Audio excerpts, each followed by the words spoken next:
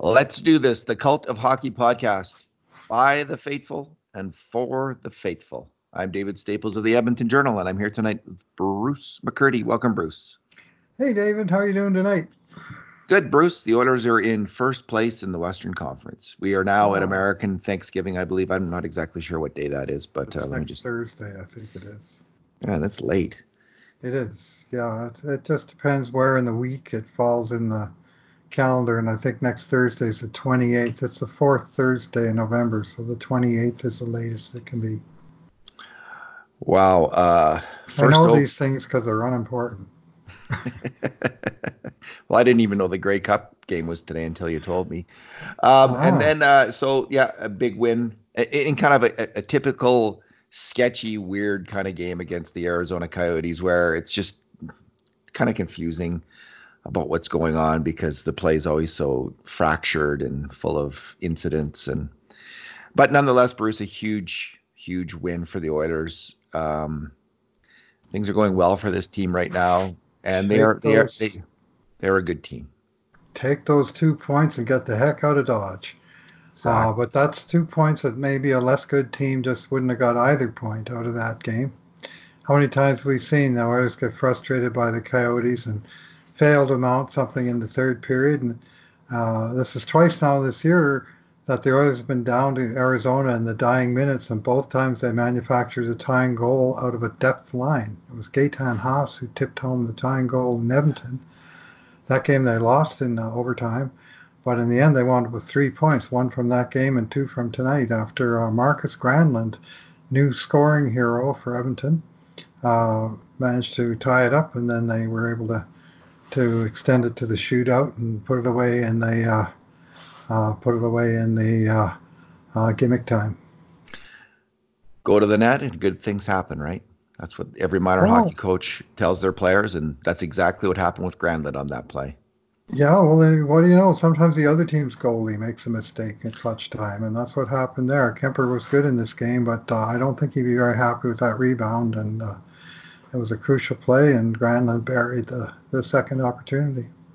So, Bruce, this is our two good things, two bad things, and two numbers podcast. As is our recent custom, we're going to go with two good things each, at least when it merits it on the orders. Well, we won't always do it, but I'll start with my first good thing was Mikko Koskinen, Bruce, and when the Oilers were behind in the third period, down a goal in the third period,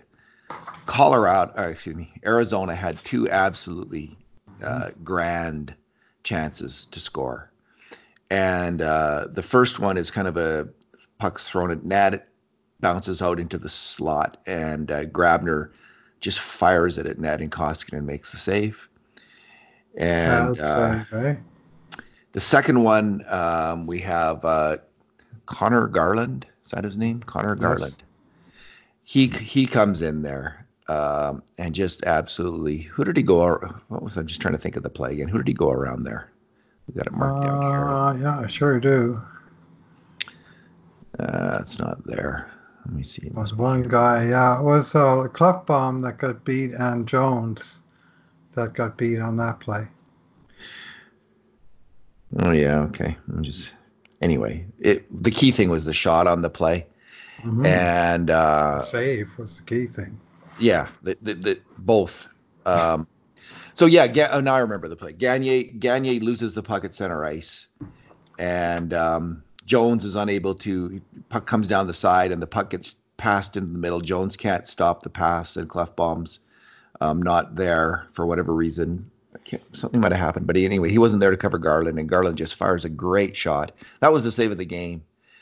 And what a save by Koskinen. Two fantastic saves. It's funny on the first sequence with Grabner, I think Ethan Bear took the rebound. Like there was a rebound there. And it looked to me like Bear absolutely hammered the rebound right into Koskinen to stop the play, too. I don't know if you noticed that. But so maybe there was three saves there. But I think if it was Bear, cool-handed Ethan Bear, you know that he's putting it into a safe place in Koskinen to smother the playoff. But and then shootout, all three saves. Koskinen makes all three saves. I mean, I can remember some shootouts last year where he just looked like what is he doing in that? He was so Hmm. bad in the shootout. He looked so discombobulated, but he just man, he is playing smothering goalie right now. He is playing really, really well. And every time he's net, I don't know how you feel about it, Bruce, but I just feel confident. I feel very confident. To me, he's been the better of the two goalies and certainly the more consistent. And he's a tower of power in there in my eyes. I mean, in the shootout, the first two were officially recorded as misses, but he didn't give those guys a whole lot to shoot at. And I mean, the one guy made a really good move to the backhand side, and Koskinen went with him and basically Garland. took the net away. That was Garland. Yeah. And then the last one, Vinny Hinostroza, who's a pain in the side for Oilers generally. He tried to do the exact same thing that McDavid did on the one shootout play that did go in the net with a series of deft little stick handles. And then he tried to open up Koskinen and stiffed it in through the five hole, just like McDavid had done. But for one thing, Vinny Hinostroza's defty little stick handlers are nowhere near as defty as Connor McDavid, who's an incredible stick handler. And secondly, Koskinen sealed that hole, and he sealed the deal. That was a big tough save that he made to finish that shootout off, and good to see, and good to see his reaction, man. He's playing to win, and you can see that, in you know all of the a lot of the stats analyzers, and especially the fancy stat buffs, uh, poo-poo goalie wins as a stat. But if you ask any goalie worth his salt, what's most important to him, he'll say getting the win. Of course, all the Wasn't it? out players will say the same thing too, and they don't get credit for the win, which is what the problem is with the Yeah. stat. But the goalie's playing that game to win it, and he won it, and he was happy about it, and I love to see that. Was it Yari Curry who recommended Koskinen to the Oilers? I mean, That's what probably I among understand. other people. Yari Curry knows a thing or two about goalies, I think, having beat them on a regular basis. So Bruce, your good thing. My first good thing, I got to go with Sam Gagner tonight, an old favorite, an old whipping boy also, from years back. And he was called into emergency service after 3 games in the press box, to not only come down into the lineup, but to come down into the specific role that he used to play for years, 2C, where he filled in more than ably for an ailing Ryan Nugent Hopkins, who has a hand injury that's going to keep him out for a couple games. And this is where having depth in the lineup is just so important, right? Because you think here are the Oilers basically with the first line doing a lot of the damage, and the second line is Nuge and a cast of thousands after that. No, Nuge, things are looking pretty dire. But Gagne came down and he did the job, and he did it with skill and he did it with determination. Man, he played a hard, battling game. He won a lot of battles. He decked Darcy Kemper one time when went right through the blue paint. I was a little surprised he got away with that one, but he was playing for keeps and uh, earned an assist, nice assist on the Alex Chason goal when he recovered a deflected pass that bounced back to him, and he made no wasted no time in feeding that trailer Alex Chason, and he wasted no time putting it home. And that was a well-earned goal for that line, because they absolutely dominated the shot shares. I think when Gagne was on the ice, the shots were 11 for the Oilers and 3 for Arizona. Like they really dominated play, Yeah, and it's and they earned their three goal. kind of slower players, Bruce, too. 3 Chase, veterans, eh? Like Chase on Neal and Gagne, and I think Bruce that Sam Gagne is a better player in this incarnation with the Oilers than he was the first time around. Because the first time around, maybe he had a bit more offensive game, but his defensive game was terrible. I mean, he really was one of the worst defensive players in the NHL right now. And now I have no qualms about him on defense. Like I'm not sure center on defense, but certainly on the wing. And he's a smart player now. Like I just everything he does on the ice seems smart, and he really plays hard. I like Sam Gagne, and I think he should be in the lineup most nights. Honestly, well, he was he's a playing good for his hockey job, player. and he was playing for it tonight, and it was good to see, and it was good to see him get rewarded for it. And I mean, he's at that stage in his career that surely he knows he's getting nearer the end of the line, and he's got to do whatever he can to claw and battle.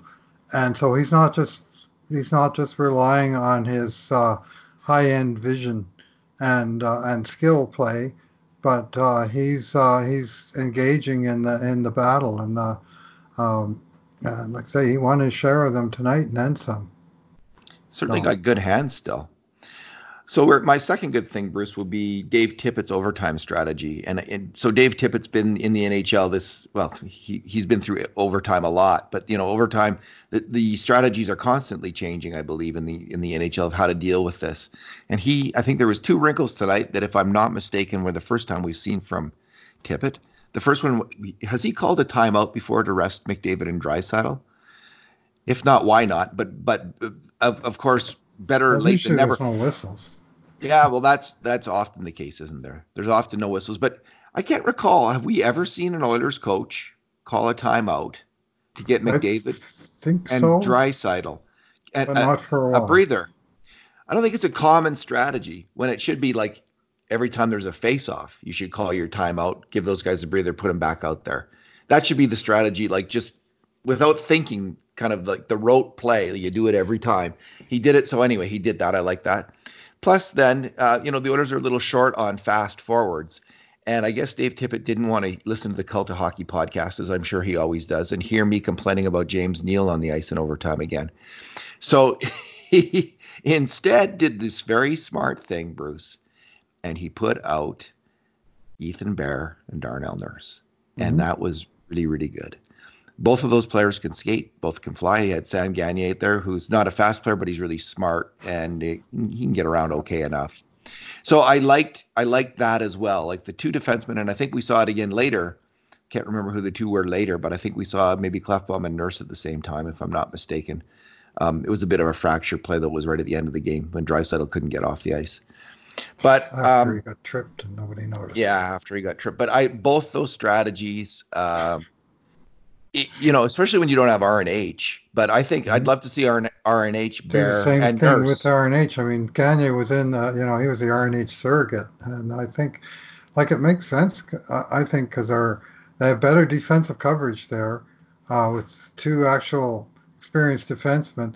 But also, I mean, if you're just sort of looking for pure skill, and who are your six best players that are able to cover the ice and skate, but also do stuff with the puck and dart into holes and try and create things offensively. I got no problem with either Ethan Bear or Darnell Nurse or both of them together in an overtime scenario. I didn't Well, mind that at all.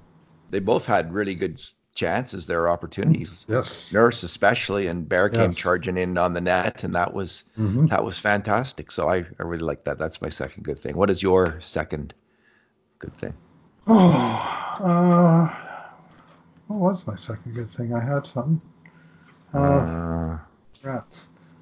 Uh, I had it all picked out too. Oh well. We had. Sorry, David. Sorry, folks. Usually, maybe I should write it down next time. But I guess we're going uh, well, I'm what's your gonna, I'm gonna ad lib, and I'm gonna go with Connor McDavid's post game interview what did he say? when he said that he was asked about what he was thinking when he came in on the shootout. Was he planning to go 5 hole? Did he have it up his sleeve the whole time? And the very first thing he says was, "I'm not going to reveal my thought processes." And he kept an absolute deadpan, straight face throughout. He just sort of answered the question as much as he was going to. He said, "I tried to open up a hole, and when I saw one, I was going to put the puck there." And then he just sort of looked at the guy deadpan, and that was that. So Your that second was. good thing was Ethan Bear, as I recall. Yes. Okay. Thank you. We Yes. were just raving about him, so that's what Yeah. confused you. You were, Well, yes. like, how Ethan can they? Bear Yeah, and his offensive confidence, which tonight showed up with him several times in the slot with the puck, firing it on net. One early in the game, which I thought was a good one-time shot that I personally thought was a great A scoring chance. We can debate that, but it was a very good play where he was in good and he fired it like because it was a one-timer. I thought it was a good chance. And then in the third period, with the game in the line, time and again, he was there. He had one chance that was just tipped into the netting, then another one where he dangled a guy out of his skates and got a good shot away. And I don't think he made the shot that he wanted, but the move he made to set up the shot was just dandy. And then in the overtime, that play you already referenced, where he barged right to the net front and crashed into the whole scene in the blue paint with three guys all going down, including the goalie. And just aggressive offensive play. And he's starting to think goals, and he is a goal scorer. Like he scored goals in junior, and he's now got 4 goals for Edmonton, which doesn't sound like a lot. But when you add up all the defenseman goals on the team, you got 4 from Bear, one from Clefbaum, one from Brandon Manning of all people, and 2 from Nurse. So 8 for the team, of which the rookie Ethan Bear has half. So And he's we thinking goals. He's thinking scoring, not just passing, but scoring. you know it was funny, like all these years watching him, well, all these years, 2 years, whatever it was, watching him in Bakersfield. We I never saw that kind of offensive confidence from Ethan Bear. Like he was a good player at the AHL level, but like that toe drag move, the aggressiveness on the attack. It is the most remarkable transformation in 1 year I've seen of a hockey player. Mhm. Um, I can't think of an Oilers player, Bruce, that I've ever seen. Now, of course, we didn't watch the farm team in the old days, right? So we weren't Right. as aware. But maybe this happened like to Charlie Huddy. I don't know, but remarkable. Well, here's Bears. He played 4 years in Seattle, and he went from 6 goals to 13 to 19 to 28. There you go. Like every year, a significant improvement in actual goals scored than he had in previous years. So he does think like a goal scorer. I watched him play in junior on the terrific power play they had there in Seattle when he won Defenseman of the Year in the WHL, and they won the league and went to the Memorial Cup. He was a huge part of that, and I'm just loving his what they call, I don't love this expression, but it's a common one these days, hockey IQ, just his smarts, his within the game, his ability to make very fast decisions and good right decisions a very large percentage of the time of where is the safe place to move this puck, where is the most aggressive way to advance this puck. And I'm really liking what I'm seeing. And all these years now, I've been hoping that one of these times, one of the player that I've sort of coveted on another team for a long time is Jared Spurgeon of the Minnesota Wild, a local fellow who sort of slipped through the cracks, and he made it into Minnesota. And all he did, right shot, small, puck moving defenseman, all he did was get better and better and better. And you think, what's this guy doing in the top four? And after a few years, wow, he's in the top four. He's one of the best defensemen in the league. And I'm seeing that type of player, at least to some extent, in Ethan Bear. Just a guy who moves the puck and plays with smarts and confidence, and chips in way more than you think he would, based on what he in terms of his size and his overall sort of. He doesn't have dominating skills, but get that puck moving and watch him play. My bad thing, Bruce, is just one play. I'm not going to make a lot of it because we complain about the refs a lot. But come on, Oh, come that was on, let's complain holding. some more. That was holding on. Come on. You What think? is what is hold? If that's not holding, there's two refs on the ice. There's a high guy and a low guy. Can't the high guy who's at the blue line take a look over there and say, "You're holding his leg. It's a penalty." And to make matters worse, of course, If you it. hold it for more than 10 seconds, we're going to call you next time. We tell you, just you're going to have to let Jeez. go after less. It's like I called it in the player grades. I referred to it as steer wrestling, and I think there's no rule in the books against steer wrestling, so that's why they had to let it go. Maybe they both had their eyes somewhere else. I don't know.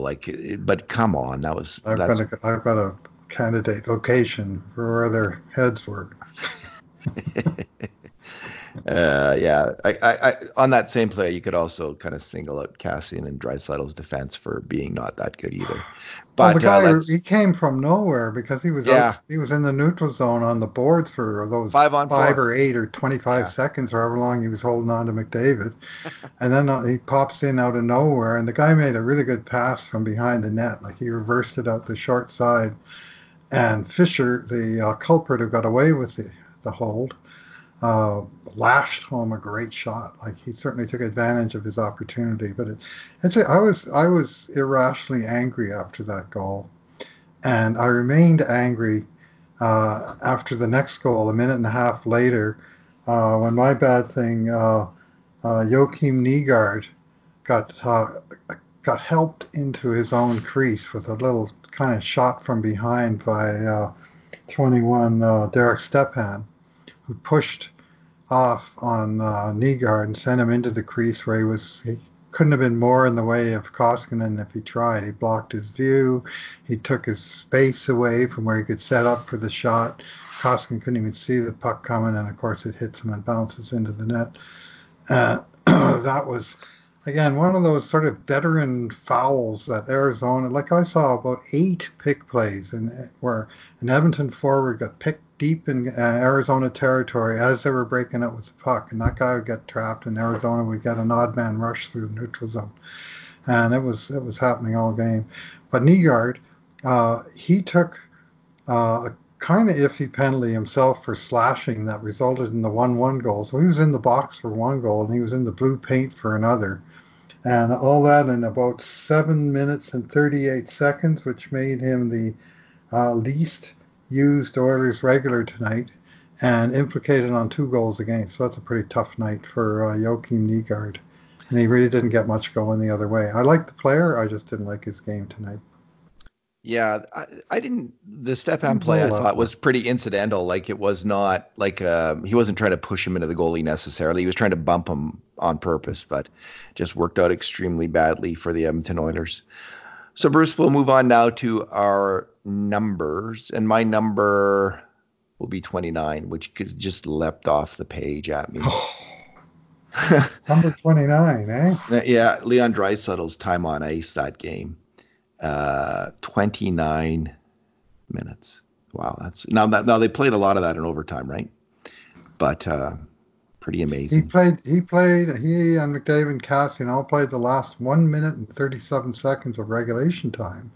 They had a long, long shift down the stretch and they kept the puck in Arizona territory and nearly made something happen. I thought, well, this is a fun strategy to wind your star players just before overtime. And yet, despite that finish, Draisaitl played 4 minutes 10 seconds in overtime, and McDavid an even 4 minutes out of the five. Draisaitl was so tired. It finally caught up to him on the shootout, Bruce. He was so all he could do was come in and slap the puck as hard as he could at the net. He just That's couldn't a must he couldn't that's lift a his play arms of his. anymore. He's done that before. I know, yeah. He won a game, the Sedin retirement game. I was at that game, and Draisaitl won it on a slap shot in the shootout. You don't see it very often, but It's probably not a terrible play. Kemper made a great save there. Leon did not miss with that shot. It's how Johan Neeskens used to take penalties in world football. He was a famous player for the Dutch team. What is your number, Bruce? Well, I kind of got two numbers, but let's start with 116, which is now the Oilers have 16 wins. And the other number is 34, which is the number of years since the last time the Oilers had 16 wins at this stage of the season through 26 games. That was the phenomenal 1985-86 campaign. Uh, Wow. the year the Oilers didn't win in the playoffs, but they they were in record smashing mode throughout the season. That was the year Paul Coffey scored 48 goals, and the Oilers were just filling the net. They won the President's Trophy. And through 26 games that year, they were 18-4-4, and that was the last time they were better than this year's 16-7-3. Now, mind you, we've had some change, obviously, big change in the way points are awarded, where they've got 2 shootout wins that they would not have earned that year. So, And overtime. Yeah. yeah, so presumably, let's take that 18-4-4 and say, well, they probably would have won at least 2 of the 4 overtime games, one way or another. They might even won 3 of them. Uh, but from that year to this, they've never had a start as strong as this. I mentioned it early in the broadcast. And holy moly, they're right. And yeah, Bruce. six, They would have won 16, 7-3. Bruce. They would have had Curry, Coffee, and Gretzky. They Three would on have three every overtime. game. They would have won every game in overtime. 3-on-3 overtime would have been something, right? Yeah, well, just as soon as you said that, it popped in my head: Curry, Coffee, and Gretzky. And then you put out Messier, Anderson, and probably what, Huddy, I guess. You know, Yep. you're going to win a lot of games in overtime. It's not going to be very pretty in overtime. Remember, because they had to get rid of the 4-on-4. They had to you know, Yeah, they didn't have finagle to, the but rules. They they finagled the did rules to get, because yeah, because the Oilers were going to be so they were so dominant in 4-on-4 play. So anyway, that was a very sweet thought to pop in my head all of a sudden. I wish I'd seen that. I wish I'd seen that. That would have been really a lot of fun. I'd like to see McDavid and Draisaitl against Gretzky, and I don't know if any overtime would have gone more than 1 minute if you had McDavid, Draisaitl, and Clefbaum against Coffee, Curry, and Gretzky. If the overtime goes more than a minute, the goaltenders are standing on their heads, every 15 seconds. But that would be fun to see. Alrighty, I think we're done. You've got your game grades posted. I do. I do. I just need to add this podcast in a minute here and clean up probably a couple of typos because I published when we were ready to go on air here, and it's not quite the 100% version, but the 99% version is up. All right. Nothing wrong with 99 in Edmonton, Bruce. Yeah, Alrighty. or the 97% version. That's actually probably a Yeah. better descriptor. Anyway, uh, it's always more fun to cover a win, and especially fun when they pull a win out of the hat. It looked like a losing situation in the late going, and we'll take those 2 points and run all the way to Colorado. Yeah. You know what? It was karma that the Oilers won that, Bruce, with the holding on McDavid's leg there, and the thing on Nygaard there, the two goals. There had to be some kind of response from that, and the hockey gods stepped up to the plate. All right. Thanks for talking tonight. Thanks for listening, everyone. And in the meantime, and in between times, this has been another edition of the Cult of Hockey podcast.